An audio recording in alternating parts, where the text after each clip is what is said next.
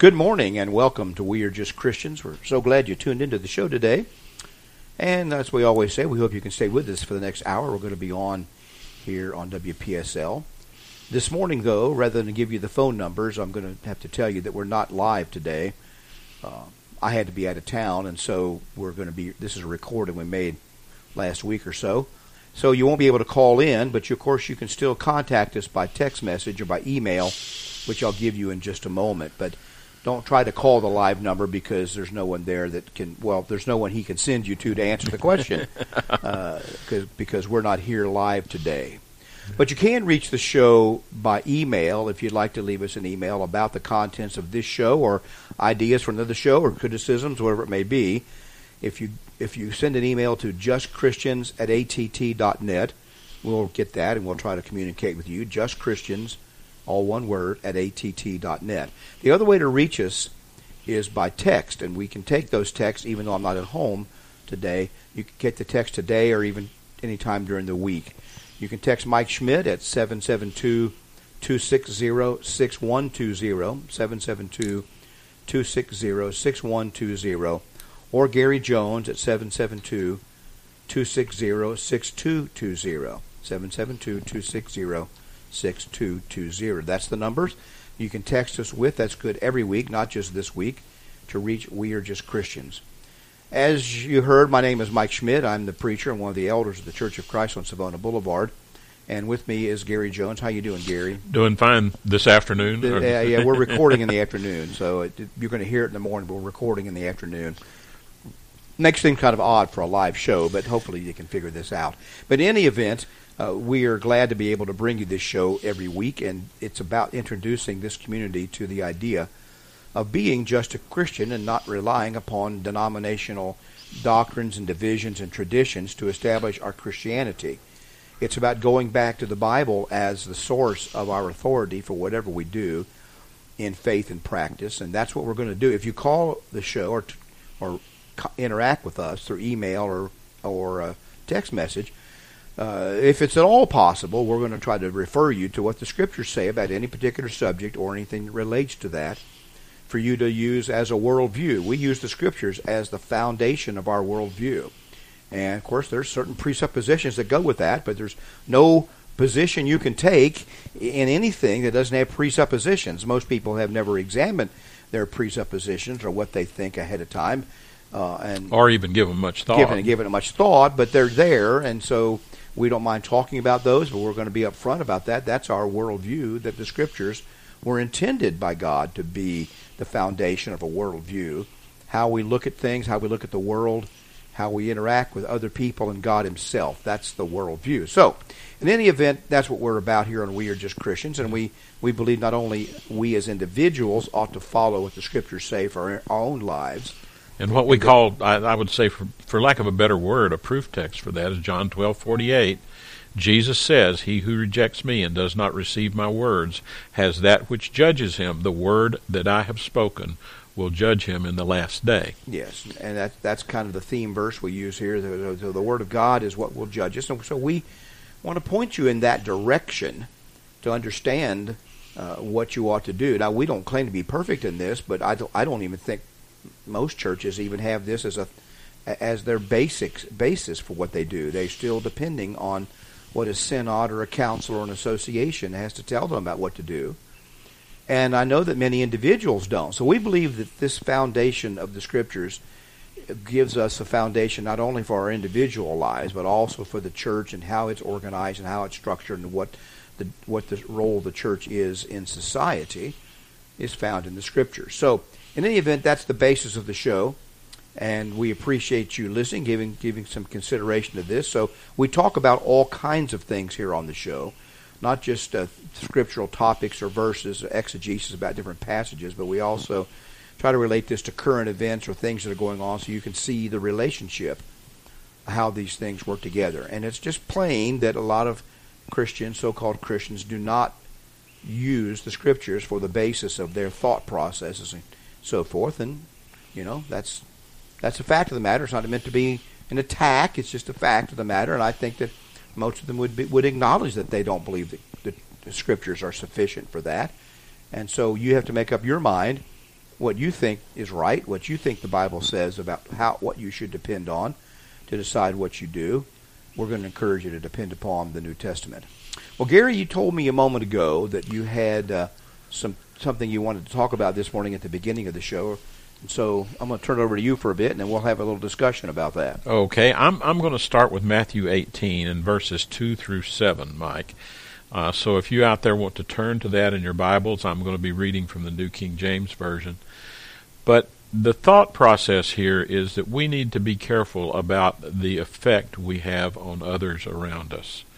And primarily our effects are due to what we say, but it can be anything. It can be what we do, what we say, what we imply. And sometimes we have unintended consequences of what we do. But Jesus says in So you mean that Simon and Garfunkel song, I am a rock, I am an island, isn't true?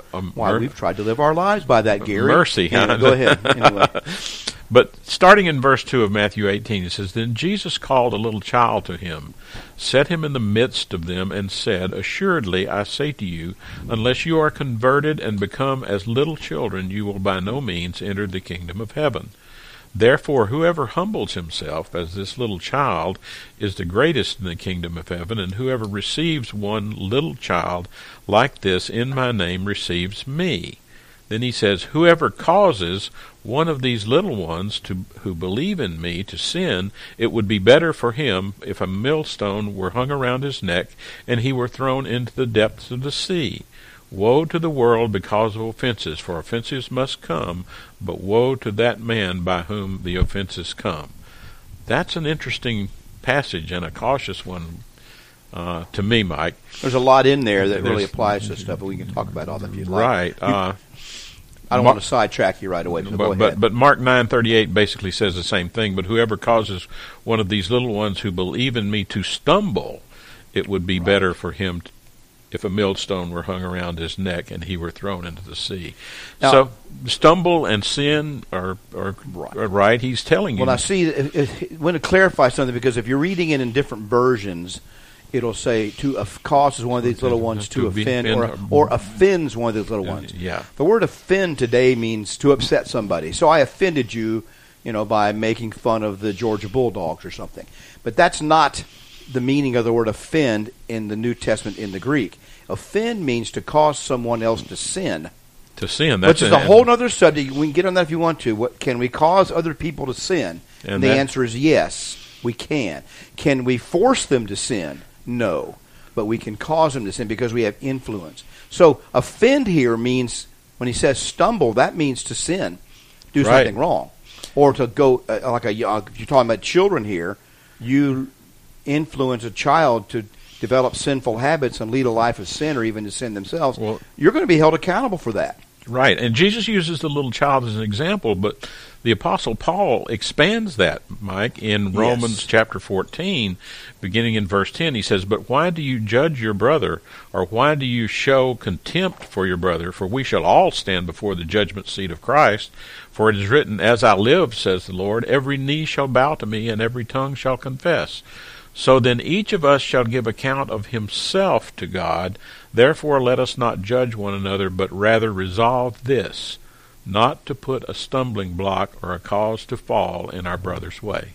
Right. He expanded it to everyone we come into contact. Correct. And this is a very, I would say, problematic scripture, only in the sense that when you begin to apply this teaching, what you're saying, Gary, and I don't want to hijack what you're saying, but my feeling is when you begin to apply this to the real world, it gets people really upset. It offends them. Gets them really upset, if that's what we'll use the word offend in that sense, because it implies a lot of stuff that we really don't like to believe in the modern world. And I'll give you some examples in a minute without hijacking what you're saying. So go ahead. Well, I was going to point out to the fact that I think that's one of the reasons why in James, he says in James chapter 3, verse 1, My brethren, let not many of you become teachers, knowing that we shall receive a stricter judgment because of the influence that teachers have. We have influence on each other, and if you're a teacher, you got to be very careful. Yeah. This is a passage that Gary and I have discussed as elders of this church. This really gives me personally, pause. It does, and it should, because we are teachers. we've chosen to be that. People have chosen us to be that, among other people here, but we are probably the two main teachers at the church right now. And when we try to be careful about how we lead and how we teach, because we can lead people astray, and then they can do wrong because of what we say. Yes. It's a very great burden that you ought to bear carefully. And when I see some of the things I see going on in these mega churches and other so-called pastors around the country, when I see the things that they do and what they say, I am shocked or appalled because of the impact that has on the people around them. And then you have all these articles on pastor abuse and all that kind of stuff. Part of it is the problem of that so-called pastor misleading people by his example, by his words, and then you have the people who accept it. The reason it's bad for the pastor to mislead people is because he's misled them, and the people that he's misled are also sinning. It isn't because he's bad and they're good. We have this very bad quality as human beings, Gary. We think if we can prove that a person is bad, that makes us good. And that points out something, Mike. It's not just what we say. It's what we do. The example we set, sure. It's not just the words that we speak, but it's the example we set and the things that we do. And I have come to understand that sometimes I don't always think about the things I do like I should. Right. I'll give you a funny example of this. This is about my daughter, and I'm not trying to say anything bad about her. She's just like all the rest of us. I could probably, if I was perceptive or willing, I could find 10 stories like this about myself. But one day, my grandson, who's now 20 years old, was about 3 or 4, and she wanted to stop at a store. We were somewhere together. Stop at a store. She said, "Can you watch Michael here while I go into?" Sure. So I took him around to the front of the car and opened up the front seat, and he gets behind the wheel of the car. She's got a truck, He's behind the wheel of the car. I'm just kind of standing there with the door open. And he gets up and he acts like he's driving. You know how kids do. Yeah. Act like they're driving. All of a sudden he starts banging on the horn. It didn't go off, and he wasn't big enough yet. But he starts banging on the horn saying, "Out of the way, lady! Out of the way, lady!" He's hitting the horn. And so I started laughing. He had no idea. So she comes out. I tell my daughter this. I said, I don't know how in the world he could have ever learned this. Where in the world would he have been to ever learn something like that? And she was embarrassed. She was laughing. And that's a very disconcerting thing about being a parent. And almost every parent's experienced this. When you see your young children imitating something that you do or saying what you say, it's very problematic because you realize they're actually watching me and imitating me, and you're not proud of it, are you, sometimes? Well, sometimes I've always said we're very happy with the children, my children, and they're like me, and then sometimes they become a little too much like me. That's what I mean. You see the things that about them that's not so pleasant, and it reminds you of this very fact that we do have influence over other people. So when the Bible says that you can cause one of these little ones to sin, then it means they're not cause like, scientific causation. There's other kinds of causation. It means to strongly influence so as to bring about this behavior. You're going to be held accountable for that. Now, I'll give you want me to go in to give you an example of a problematic application of this, or you're going to go ahead? I just want to make it a little more general, Mike, because I want to go now to Matthew 12 and verse 35, because it's not just teaching. It's not just little children, and it's all of our brothers that we should be concerned with, but it's everything we say, Mike. It's everything we do.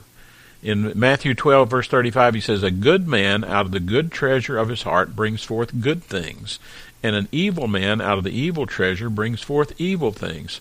But I say to you that for every idle word men speak, they will give account in the day of judgment. For by your words you will be justified, and by your words you will be condemned." That is a frightening verse. Mm-hmm. It's everything we do. It's not only what we say, it's what we do, and our interaction with everyone about us. I used to think that this, I know you're right about that. I think what I heard growing up was this idle word was, well, you boys just sit around and talk about sports all the time. Those are idle words. Because, according to really religious people, we were supposed to be talking about something from the Bible, not about sports or about cars or anything like that. That's not what this means. Maybe that's true that we should talk about more than sports, of course. But that's not what this verse means. The word idle here is actually an interesting word, Gary. Thoughtless. I think it's thoughtless. Thoughtless. Ergo is the word for work. Ergo. We get energy from that word. And then in the Greek, you put an in front of an a in our language. Ergos. It's argos. It means without energy.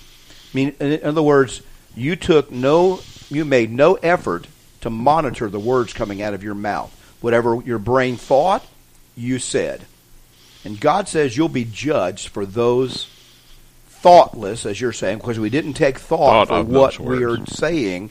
And I think actions can be the same way. We don't take thought about that over our actions based on the Word of God. And He says you're going to be judged for that. So Christianity is a demanding religion. It demands that you think about what you say and do ahead of time, and even during the act, so that you are not hurting other people or yourself or bringing shame upon God. It's a constant. Now, by practice, you can get better at this, but it takes practice. It takes a constant guarding. I've seen plenty of people who you never would expect them to say or do a certain thing, and we say it's an unguarded moment. Don't people say that? Yes. Unguarded. Well, it means he's not guarding. He's being idle. We have to be careful about this because Satan loves to use this against us, and it can do a lot of damage. And you're right about that. Well, I just wanted us to understand that it's very general. It involves everything we do. It involves everyone we come in contact with. Right. So that I know you've probably got some good examples we can look at, I wanted to understand that before. I don't want to take you off the subject here, I wanted to understand that before we go into examples and what that's we do. The principle that's at That's stake the principle here. Behind it. Now, like I mentioned before, one of the things that I've noticed, and you've probably heard me talk about it so much that you're tired of it, some of you listen to me all the time, is that we have this tendency to think that because this person here, we can show that they did something wrong or were bad, then somehow the other person involved in it or the other people are good. So a spouse will sit here and talk about how bad their husband is or their wife is. Now, what they want me to get as a person who counsels people, the big picture is, Gary, they're not just trying to convince me that their spouse is bad. What else are they trying to convince me of by what they're saying to me? That they are good. That they're good. Okay? And I try to tell them right off the top, you can convince me all you want to that your spouse is bad or whatever other adjective you want to use. But that will not convince me that you're the opposite of that you're good just because you convince me. Maybe you're both rotten. And I have a feeling, and I smile and say, I have a feeling that that's probably closer to the truth, that both of you are off track than is it just one of you. That could be that one of them's off track and the other one's all fine. That happens. But in general, the fact that we can prove that, I'll give you a couple of controversial examples of this.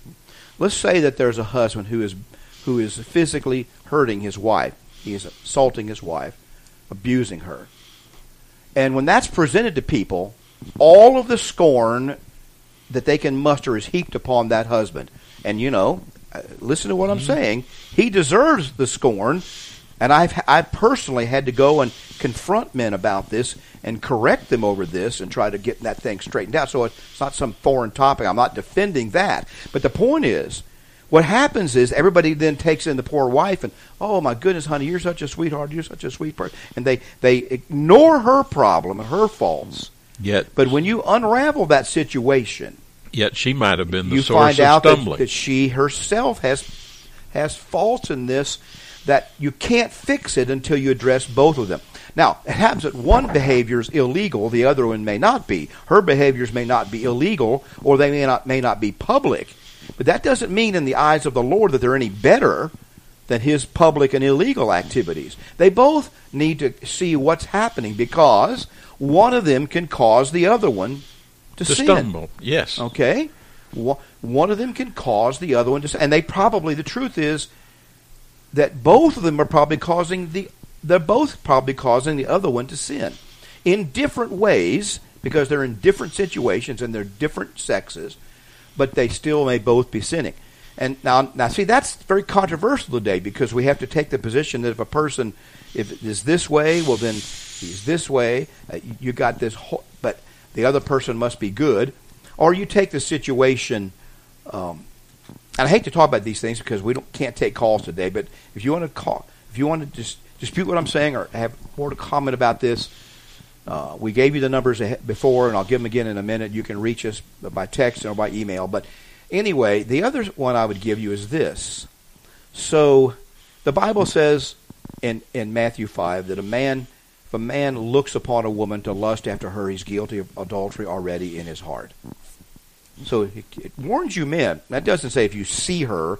It's the idea, looks upon to lust. He basically has this already in his heart, and so he's looking on this woman, and then he's picturing the adultery, and the implication here is if he could, he would commit adultery with her. That's the only thing stopping him. And the Bible condemns that behavior, condemns that thought crime. That's a thought crime, Gary. It's a thought sin. It isn't an actual sin in the sense he's actual, meaning he's taking action on it, but it is a crime of the heart. Now, that's often difficult to define exactly when sure that happens. I know, and I'm not even trying at this point to delve into that. We can talk about that subject, but here's how this comes out in a modern culture. Now, but what I see among young women and women all over the place, including Christian women today, is I should be allowed to wear whatever I want to wear out in public, and it's not my fault. No problem to me at all if the men are enticed to lust after me, regardless of what I'm wearing. And so the issue comes up, even among so-called pastors and Christian teachers. Should the women be wearing yoga pants, which are very form-revealing? They're so tight and thin that they reveal the very form of the female genitalia, oftentimes. And they reveal the form of the backside of the woman in a very clear manner, as if she did not have clothes on. And so Christian women want to wear this, and they want to say, now you men who are looking at that and lusting after that, that's your problem. This poor woman is innocent. She should be able to wear whatever she wants to in public. Okay. I don't believe that that's the case.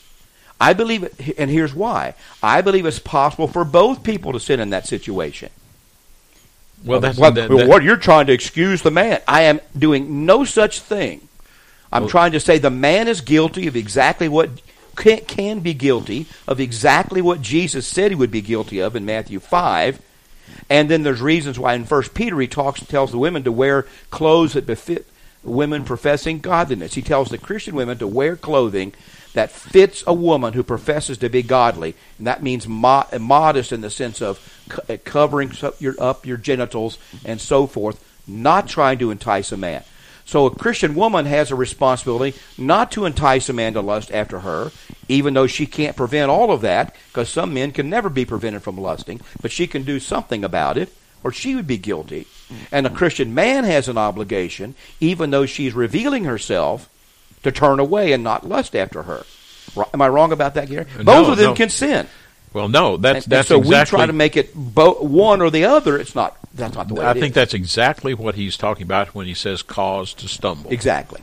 And so you can cause a man to stumble by your behavior, by your lascivious or enticing behavior and dress, and he can cause you to stumble by doing the same. Men can do the same thing. The Bible emphasizes the woman, probably because of the male nature of looking and all those kind of things.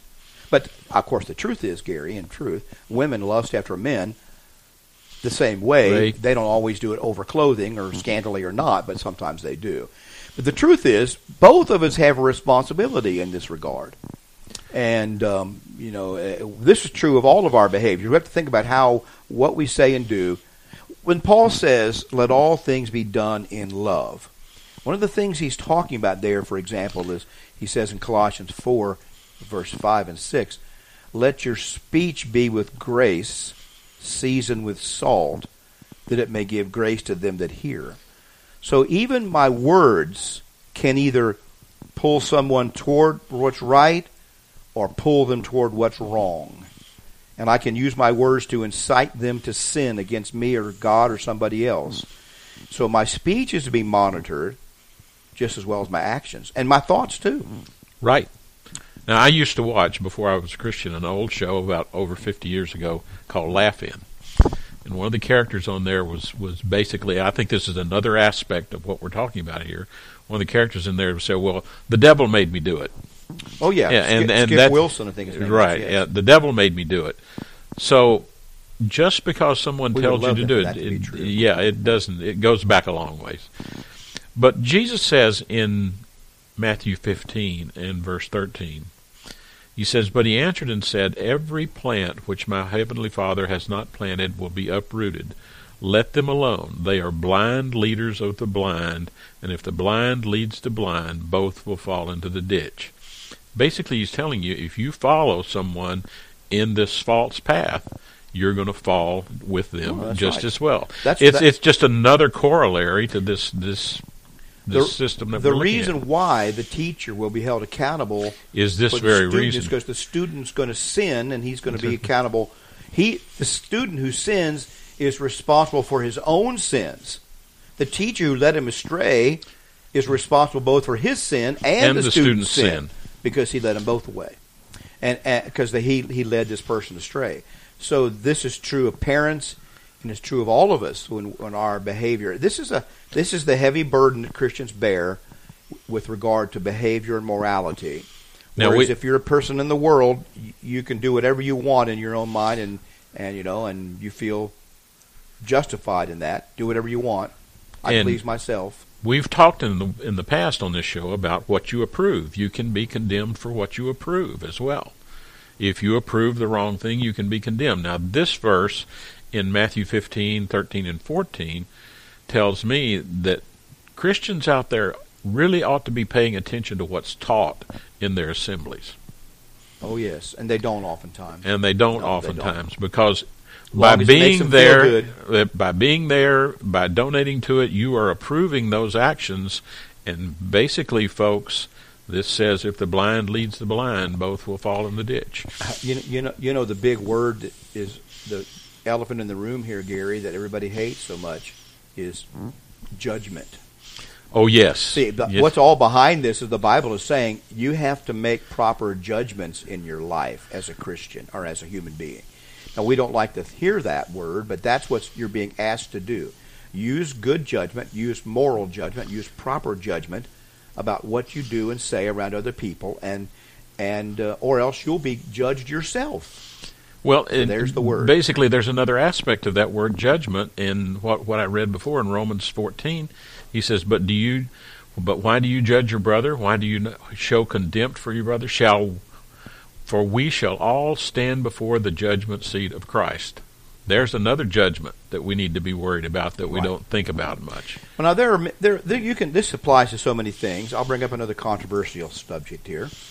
Now we've gone a lot further than I had intended time-wise. This subject is one that's it's not a minor subject, Gary. It's a real goes to the heart of so many different things, both in society and in churches. But I'll give you another example of this that might be controversial, since we like to walk in that minefield, and that's drinking.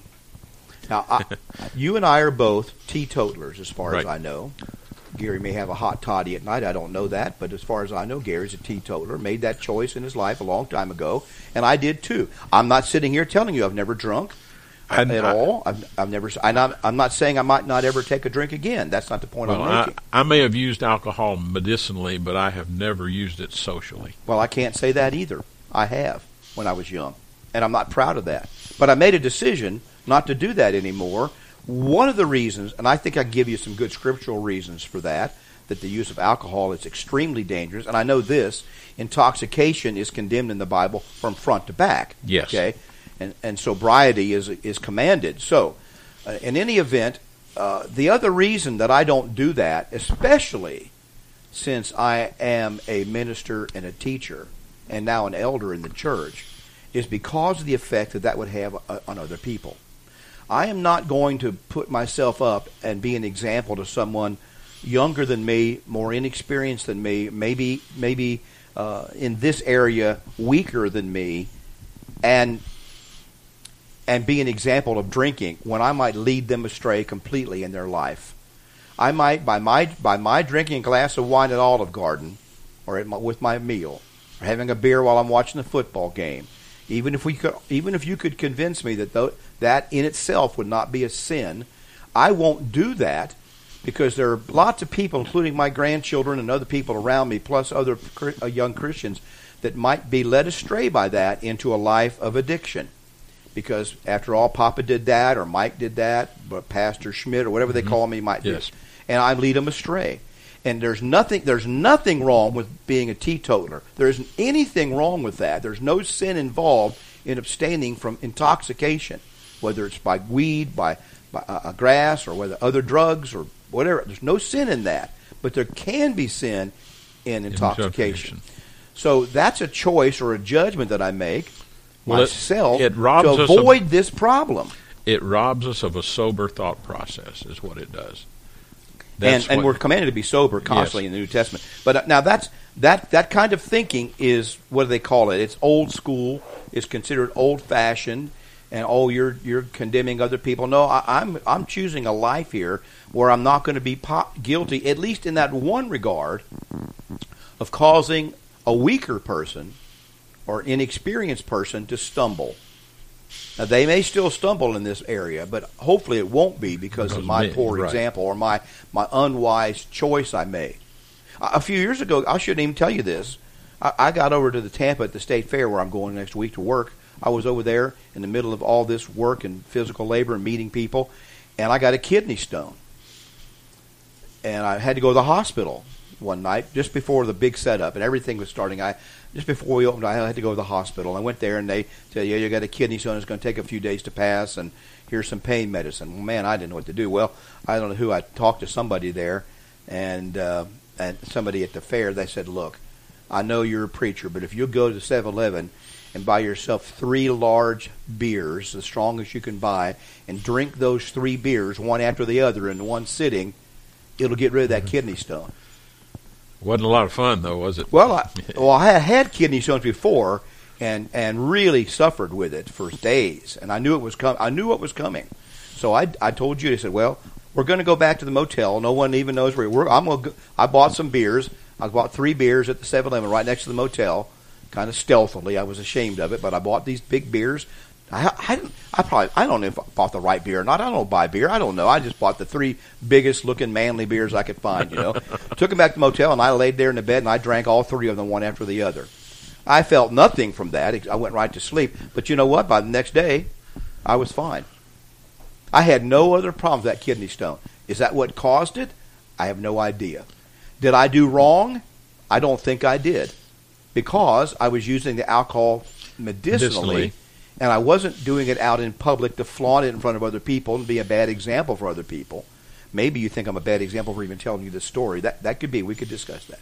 But you see, there's a difference between... So I can't sit here and tell you, I've never drunk. Well, of course I have, but I've used it medicinally. And the other times I've drunken for not medicinal purposes, I regret and I'm ashamed of, and I wish I hadn't done it. So, but I don't want to do it because I don't want to be a bad influence on young people. I've seen so many people's lives ruined and damaged by alcohol, and not just the one who's drinking. The one who's drinking may damage the happiness of his children and grandchildren because of the effect it has on them. Well, I was told one time that... I guess I'm off the subject way far now, but... I think it's like... You were told one time what? One time it was like the statistics were 1 out of every 8 people who take up social drinking become alcoholics. Well, I believe that's probably something right. That's right. I don't know what the... Some people can drink and it never bothers them. Some people have a... Is alcoholism genetic or is it by learning? Well, it's both. Some people have a genetic tendency for alcohol to affect them and to grab a hold of them tighter than other people. But then I would ask a question of those people who want to drink socially then. If you're going to get on an airplane to fly from Tampa to Los Angeles and you knew that there was 1 in 8 chances that airplane would crash and you would die, would you get on it? No, you wouldn't get on it. Now, see, my mother and father... Now, that sounds funny, but that's serious. That's right. My mother and father in the 60s, my mother had been smoking, and my father had too since they were teenagers. This was common, people born in the 20s. And my mother was born in 1930, Americans smoked. Everybody did almost. So, but in 1964, whenever it was, when the Surgeon General said that smoking was harmful to you, my dad just one day put up his cigarettes and never smoked again. He might have had a cigar or two, but hardly any cigar. He just quit smoking one day, walked away, never looked back. My mother never could till she was in her late 60s, early 70s. My father used to drink some when I was a kid. He would have a beer now and then. He never was a drunk or anything. But one day he realized, I got 4 sons that are watching me. He told me later, and I decided I wasn't going to buy beers, drink anymore. He wasn't at that time a religious man. He just didn't want us boys being influenced. Why? Because he knew one of us might have a problem. And guess what? At least one of us has had a problem with addiction. But my father just walked away. My mother could not stop smoking very easily until it was forced upon her late in life. Those two people both had the same experiences, but they had a different reaction to the problem of addiction. I think some of that's genetic. Some of it's behavioral. See, that's tendencies. That my experience with my parents was a little bit the opposite. My dad smoked all of his life, and he quit for a while, but found it very difficult, went back, but he never smoked as much as he did. My mother, when I was born, put it away and never smoked again. Yeah. So it's the same, but it's a difference in the genetics, the emotional makeup, everything else about them. You know, some people will say, for example, I'm not addicted to smoking. I've quit 20 times. You know, it's easy to quit smoking. I've done it 20 times. That's the old joke. Some people have a harder time, and I'm not saying that unsympathetically. It is certainly a problem for some people, and it runs in families, and it's so therefore I'm careful about that. This is the problem of causing another person to stumble. And sexual sin's the same way. Look at David and his sexual sin in his family. Yes. And it just reverberated, not in every single individual, but it reverberated right down through his family history and brought ruin upon him and the other people involved. And sexual sin's the same way here. Same way today with people. Easy divorce. All those things create resounding problems, and you can cause little ones to stumble. Well, that was my thought for this lesson. I just think that's an important subject and something we should pay attention to.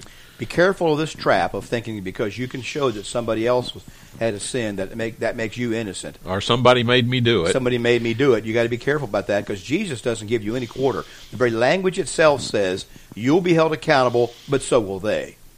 And that is a sobering thought. I mean, this is the thing about the Bible that I both love and hate, Gary. We've talked about it many times, is the fact that it's so challenging when you start thinking about it carefully, what it means to you individually, what it means to me. So challenging for us to change and be a new man. Well, as a society, we are thoughtless about these things, and one of the things that in Romans 14:10, I'm just going to read this again.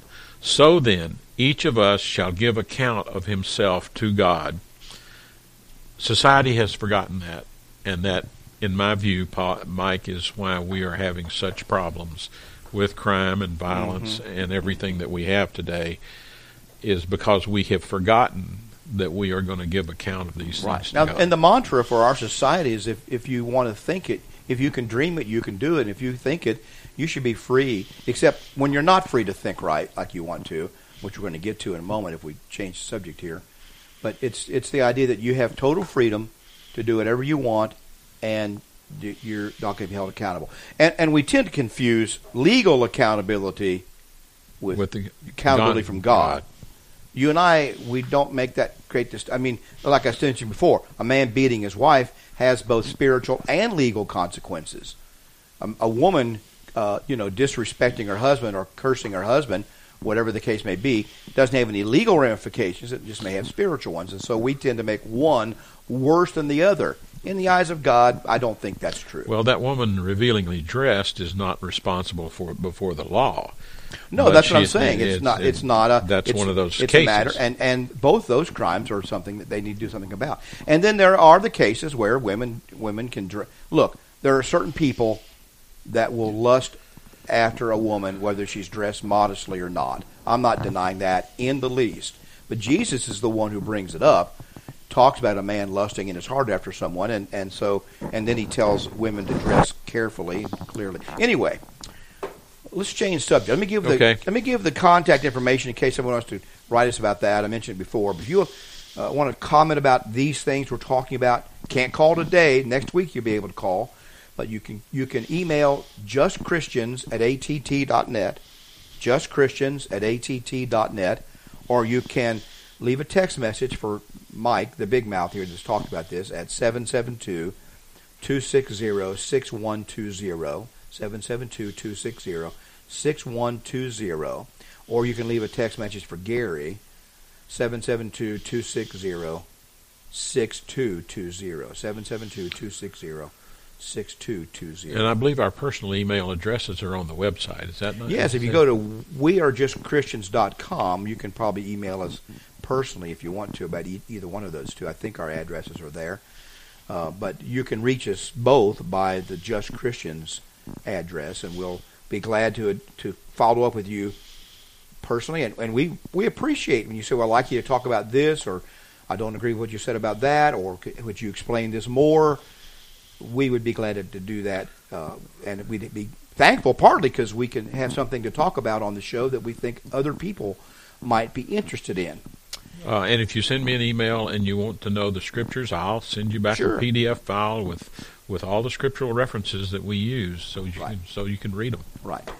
All right. Well, let's do something a little different. We talked about. It's interesting how this dovetails, Gary. You didn't even know I had this sitting in front of me here. It always works that way. Well, all these big subjects all link together. But we talked about the thought crimes, as it were, and the thoughts of our heart and how we're going to be held accountable for that. And we even talked about the difference between spiritual accountability and legal accountability. Well, here's one for you. There's been two different stories. I got one in my hand coming out of England in the last 2 or 3 weeks about thought crimes that are being punished legally in England now. Because they've got hate crime laws over there that are even more strict than us. And this political correctness, especially over abortion, some things like that, has taken hold. So here's a case. Authorities have arrested a pro-life woman for silently praying outside an abortion clinic in the United Kingdom. Isabel Vaughn Spruce was arrested amid anxieties over the Justice Department's crackdown on pro-life activists in the United States, such as Mark Houck, who was eventually acquitted, I think, the other day, and so forth. And so then you have this woman here named Isabel Spruce, and so the video shows her being confronted by police and arrested, taken away for violating a public space protection order for praying silently near an abortion clinic. She wasn't throwing paint on it. She wasn't screaming obscenities. She wasn't even holding a protest sign. How did they know that she was praying? Well, let me read it to you. Okay. The woman stood silently praying as the police approached her and asked her what she is doing, after which she tells them, this is a count of the video, that she might be praying in her head. Quote, might be praying in her head. Praying. Are you praying? The policeman asked her. And she said, I might be praying in my head. The police then search her, arrest her, and take her to a police station where they interrogate her and charge her with breaking the public space protection order by silently praying. Now, this is what's going on at these abortion clinics around the country. This is the same kind of law they passed in this country, that you can't pray or do anything near an abortion clinic. Because, listen, Gary, I know it sounds crazy, but I don't think I am. These abortion clinics are sacred places to the left wing of people in our country. They are like churches. They are sacred ground, abortion clinics are, and you can't do anything about them. You can burn down the other buildings, apparently, but you can't come near an abortion. And in the United Kingdom, it's so much so that you can't even stand there and pray silently. Now, I think eventually she was given a fine or it was reduced or something like that. And I don't, you know what? I don't care. I don't care if a judge threw it out or not. The law is such in England that the police have been told they have the authority to walk up and say, are you praying? And if you are, they handcuff you and take you away. Now this is this is incredible in Western society, and this is the kind of thing that's coming here. There was another fellow, he's sitting outside an abortion clinic in England the other day, and I don't have that story in front of me. You can look it up. It just happened, I think, last week. He's standing outside an abortion clinic. Two policemen approach him. I saw the video of this one. Two policemen approach him, ask him what he's doing, and he says, "I'm praying for my son." And they got alarmed. They want to arrest him. And he said, "What?" They try to interrogate him, and they said, "What do you mean you're praying for your son?" He said, when I was a young man, I got a girl pregnant, which I'm ashamed of now. I brought her to a place like this, and they terminated the pregnancy and killed my son. I now realize how wrong I was, and I remember him every day, and I come here often to pray for him and for all the other children that are being killed here every day. I come and pray for them here. They arrested him, took him away. Can you imagine that our society, that Western society, and the people in the United States are at the point where people are praying for unborn children, and they're being arrested and taken away, and these drag queens can grab their crotch and grab a little kid by the hand and parade around the streets or in the libraries, and everybody thinks that is the most... Even the president has these people with little children up in the White House. They're okay. Their thoughts are okay, but a person praying... I'm ranting, Gary. I got to back up a little bit. It's the thought crime. I want to talk about the thought crime. Is it right, good for Christians that have laws that punish thoughts? Is that going to work out good for us Christians, or is it going to work out poorly for us Christians when the state can monitor our thoughts? It's not only that, but it's a complete disregard for the fact that we are one day going to stand and explain ourselves before God. Right. So there's a difference between the law and what's right or wrong, but now what we're seeing is the law is trying to venture in and control your thoughts. That's the whole trouble philosophically, Gary, and lots of people who aren't conservative Christians like myself have pointed this out, that the problem with hate crimes is it asks the state to regulate thoughts. Because it's one thing to say, what you did, I saw you beat that guy up or murder that fellow, now we're going to punish you for that. But now we're going to add something onto that because you had bad attitude when you did it. I mean, it's a ludicrous concept in the first place, and it can't be defended really, but we're going to try to do that because it will never be able to be enforced. Well, my problem is, Mike, who defines what that hate or disturbance is? That's the whole thing. It's only going to be the left-wing radicals that get to define that. Oh, unless you want to go back to that whole time when they hate so much of Victorian England or the Scarlet Letter, when we tried to punish people for what they did in private. And we're so much against that, right? Now we're going back. It's just the pendulum swings back the other way. Now, here's another headline related to this. Well, I have. You want to say something about that before I go on? Well, I have a picture here. It's a T-shirt. I'll send you the picture in the email. The T-shirt is a picture of a knight in armor, Middle Ages knight in armor. He's kneeling with his head bowed, and the caption is this: "The devil saw me with my head down and thought he'd won until I said amen." Yeah, there you go. Mm-hmm. That's the value of prayer. Right. And to judge what people are thinking and make them legally accountable for that is a horrendously thoughtless law that we're walking right down that path. And get this, here's this headline. A bill would expand the hate crimes law for gender ID and disability. And I looked at this headline, and listen to the first sentence, Gary. Some clergy members, wow. First three words, some clergy members, a group that advocates for LGBTQ rights and a group that advocates for rights of people with disabilities, are calling on Mississippi legislatures to expand the state hate crime law to cover offenses committed because of a victim's disability, sexual orientation, or gender identity, just as federal law already does.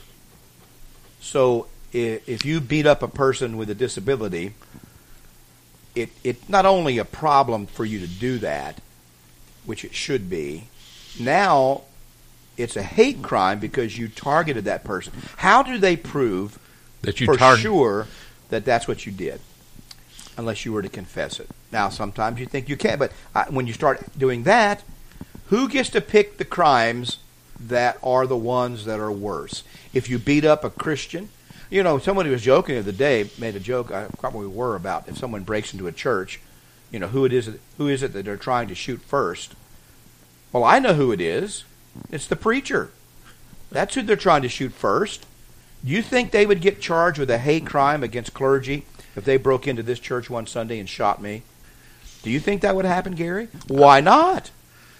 Or they would just get charged with assault or something. Why isn't a hate crime against God or hate crime against clergymen? You see, certain groups are protected, others are not. This will lead to nothing but social division. It will lead to nothing but social unrest. It can never bring people together. It can never bring unity. It only leads to division. Well, that's exactly breaking out society based on color or ethnicity or anything like that only leads to division, not unity. But that's exactly what's happening in our society today in America. That's what's going on. And so certain groups are protected over other groups, and this leads to hatred. It leads to hatred being worse. And then you got one of the people talking here is a black transgender man. Well, he's got two of the things there going for him. He's got two groups that he gets to check off his list. And then if it was some other kind of person, if he is a disabled black transgender man, he gets to check 3 boxes, and so you get 3 times the penalty for beating him up. Say, well, you beat me up. I'm a disabled person. Well, I'm also black, and I'm also a transgender. I'm also so you get all of these offenses added up. It becomes almost nonsense. And what bothers me about this, it's one thing if these clergymen here, and I put that in quotes, would be trying to teach people this is wrong.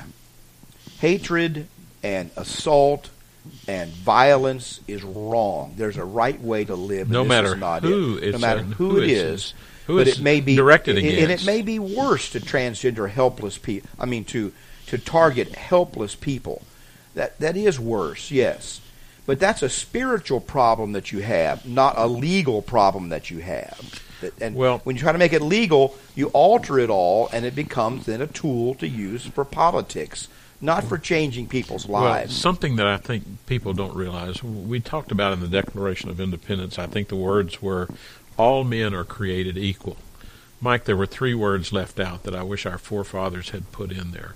All men are created equal before the law. Oh, well, since it's a legal document, maybe they thought that'd be obvious. Perhaps so, but the way we're going at it now, it looks like... Well, the thing is now they want equal outcome. That's what... When they use the word... Whenever you hear the word equity... It's outcome. Instead of equality, they're using equity on purpose. And it's because that's equal outcome they want for everything. And of course, they get to pick who gets to have the equal outcome and so forth. But now the Bible says that I believe the Bible is right that all men are made of one blood, and its point of the New Testament is that whatever ethnicity, race, or social status you had, whether bond or free, but there again, that all men were equal before the Lord in as far as how He treated them and what His judgments were about them. Yeah, but there's that same 3 words before the law of God. Before the Lord. Yes. Before the Lord. Before the Lord, and that means that the law of God doesn't care if you're black or white or rich or poor. He's going to hold you accountable. He says male or female, slave or free. He basically, Greek or whatever. These are the verses from which all of this progressivism comes from, that the ones that hate the Bible so much. There's nothing in evolution or Darwinism or science to lead you to the idea that all men are created equal. As a matter of fact, that leads you away from that idea. So, yes, the truth about it is that these clergymen here ought to have been pointing out the spiritual problem with that situation, and not just the handicap du jour of the day. The handicap du jour, as I would say. Now we got about 5 minutes left. This one might deserve a little more time, Gary. Unless you want to keep talking about this subject. Well, I keep coming back to the fact that just about all the things that I see are a symptom of we have lost the idea or the consideration or the thought for the fact that we are all going to explain ourselves before God at some point. That's the major factor. And we shall all stand before the judgment seat of Christ to give account for the deeds done in the body, whether they be good or bad. 2 Corinthians 5:4. Exactly, and that's what he said in Romans 10, or Romans 14. So then each of us shall give account of himself to God. He says that we shall all stand before the judgment seat of Christ. As I live, says the Lord, every knee shall bow to me, and every tongue shall confess to God. So we've forgotten that. As a society, we've forgotten that. Exactly. And it's reflected not only in the fact that legally we're doing that too, by releasing criminals back out on the street. They're arrested, they're charged, and by the next day they're back out on the street again. Sometimes they get home before the victim. There is no accountability, even in our legal system, and when that happens, everything comes apart. And the thing that's sad about that, Gary, is that in reality, when crimes go unpunished or punished without properly, it leads to revenge being taken by people privately. It leads to a disrespect of the law, and it makes society much crueler. Where the Bible says in Ecclesiastes 8, I think it's verse 3 or verse 11, I don't know which verse it is, but when sentence against an evil work is not executed speedily, the heart of the sons of men is fully set within them to do evil. Yes. And what it means by that, I think, are a couple ways that things that can mean. Number one is that if we don't punish evil deeds quickly, then people don't learn the lesson, and it makes men more determined to do wrong because they see you can get away with it. Or the fact that they were not punished makes them determined to take revenge. That's what a lot of people think about that verse. It makes people determined to take revenge in other ways. And then you see the swinging back. So when white men target black people for oppression, as they did in this country and violence, there's a swinging back the other way. Guess what that does? It causes it to go back and swing back again. When you hate black people because of the color of their skin, then they're going to push back, and that's going to be a crime to hate black people. But then when you hate white people because of the color of their skin, in reaction to that, then those white nationalist groups rise up and they become violent. This goes back and forth. I'm just using that as one example in a society-wide thing. Well, see, it happens all the time in real life, though. Well, it's what I see is within our society, what the progressives are trying to do is they want to create what they call a utopia. And yet they do not realize that the best thing they could create is based on New Testament principles and what Christ is telling. Yeah, the closest thing we're going to get to utopia is that. We're not going to get there, but the closest one that we're going to get to is one that's based on New Testament teaching, because it is dealing with both the heart and the action of human beings. Yes. It deals with both of those things. And until we realize that, until we come to realize that, it's just not going to work out very well. Right.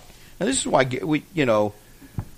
I know we take some positions on public, on politics or public things that other people don't agree with. That's okay with me if you disagree with that. But where we're coming from and trying to apply this thing is what the Scriptures say about morality and rightness, and then our experience that we have in dealing with that as elders. Well, we got to stop here. We're almost going over time. Let me wrap up by saying we want to welcome you to our assemblies. We meet at 10, 11, Got just and a little over a 7:30 minute, on Wednesday night. Yes, we need to. I want to invite people to come and worship with us 10, 11, and 7:30 on Wednesday nights. We meet at 2196 Southwest Savona Boulevard. 2196 Southwest Savona Boulevard here in Port St. Lucie. We'd love to have you. We're not going to ask you for money. You and your whole family are welcome. Come and see. Come and see how it looks to just worship God simply and plainly. And you can learn the Bible. Your children can learn the Bible here if they come. Thanks for listening. We appreciate it. Hope you'll tune in again next week to We Are Just Christians. May God bless you.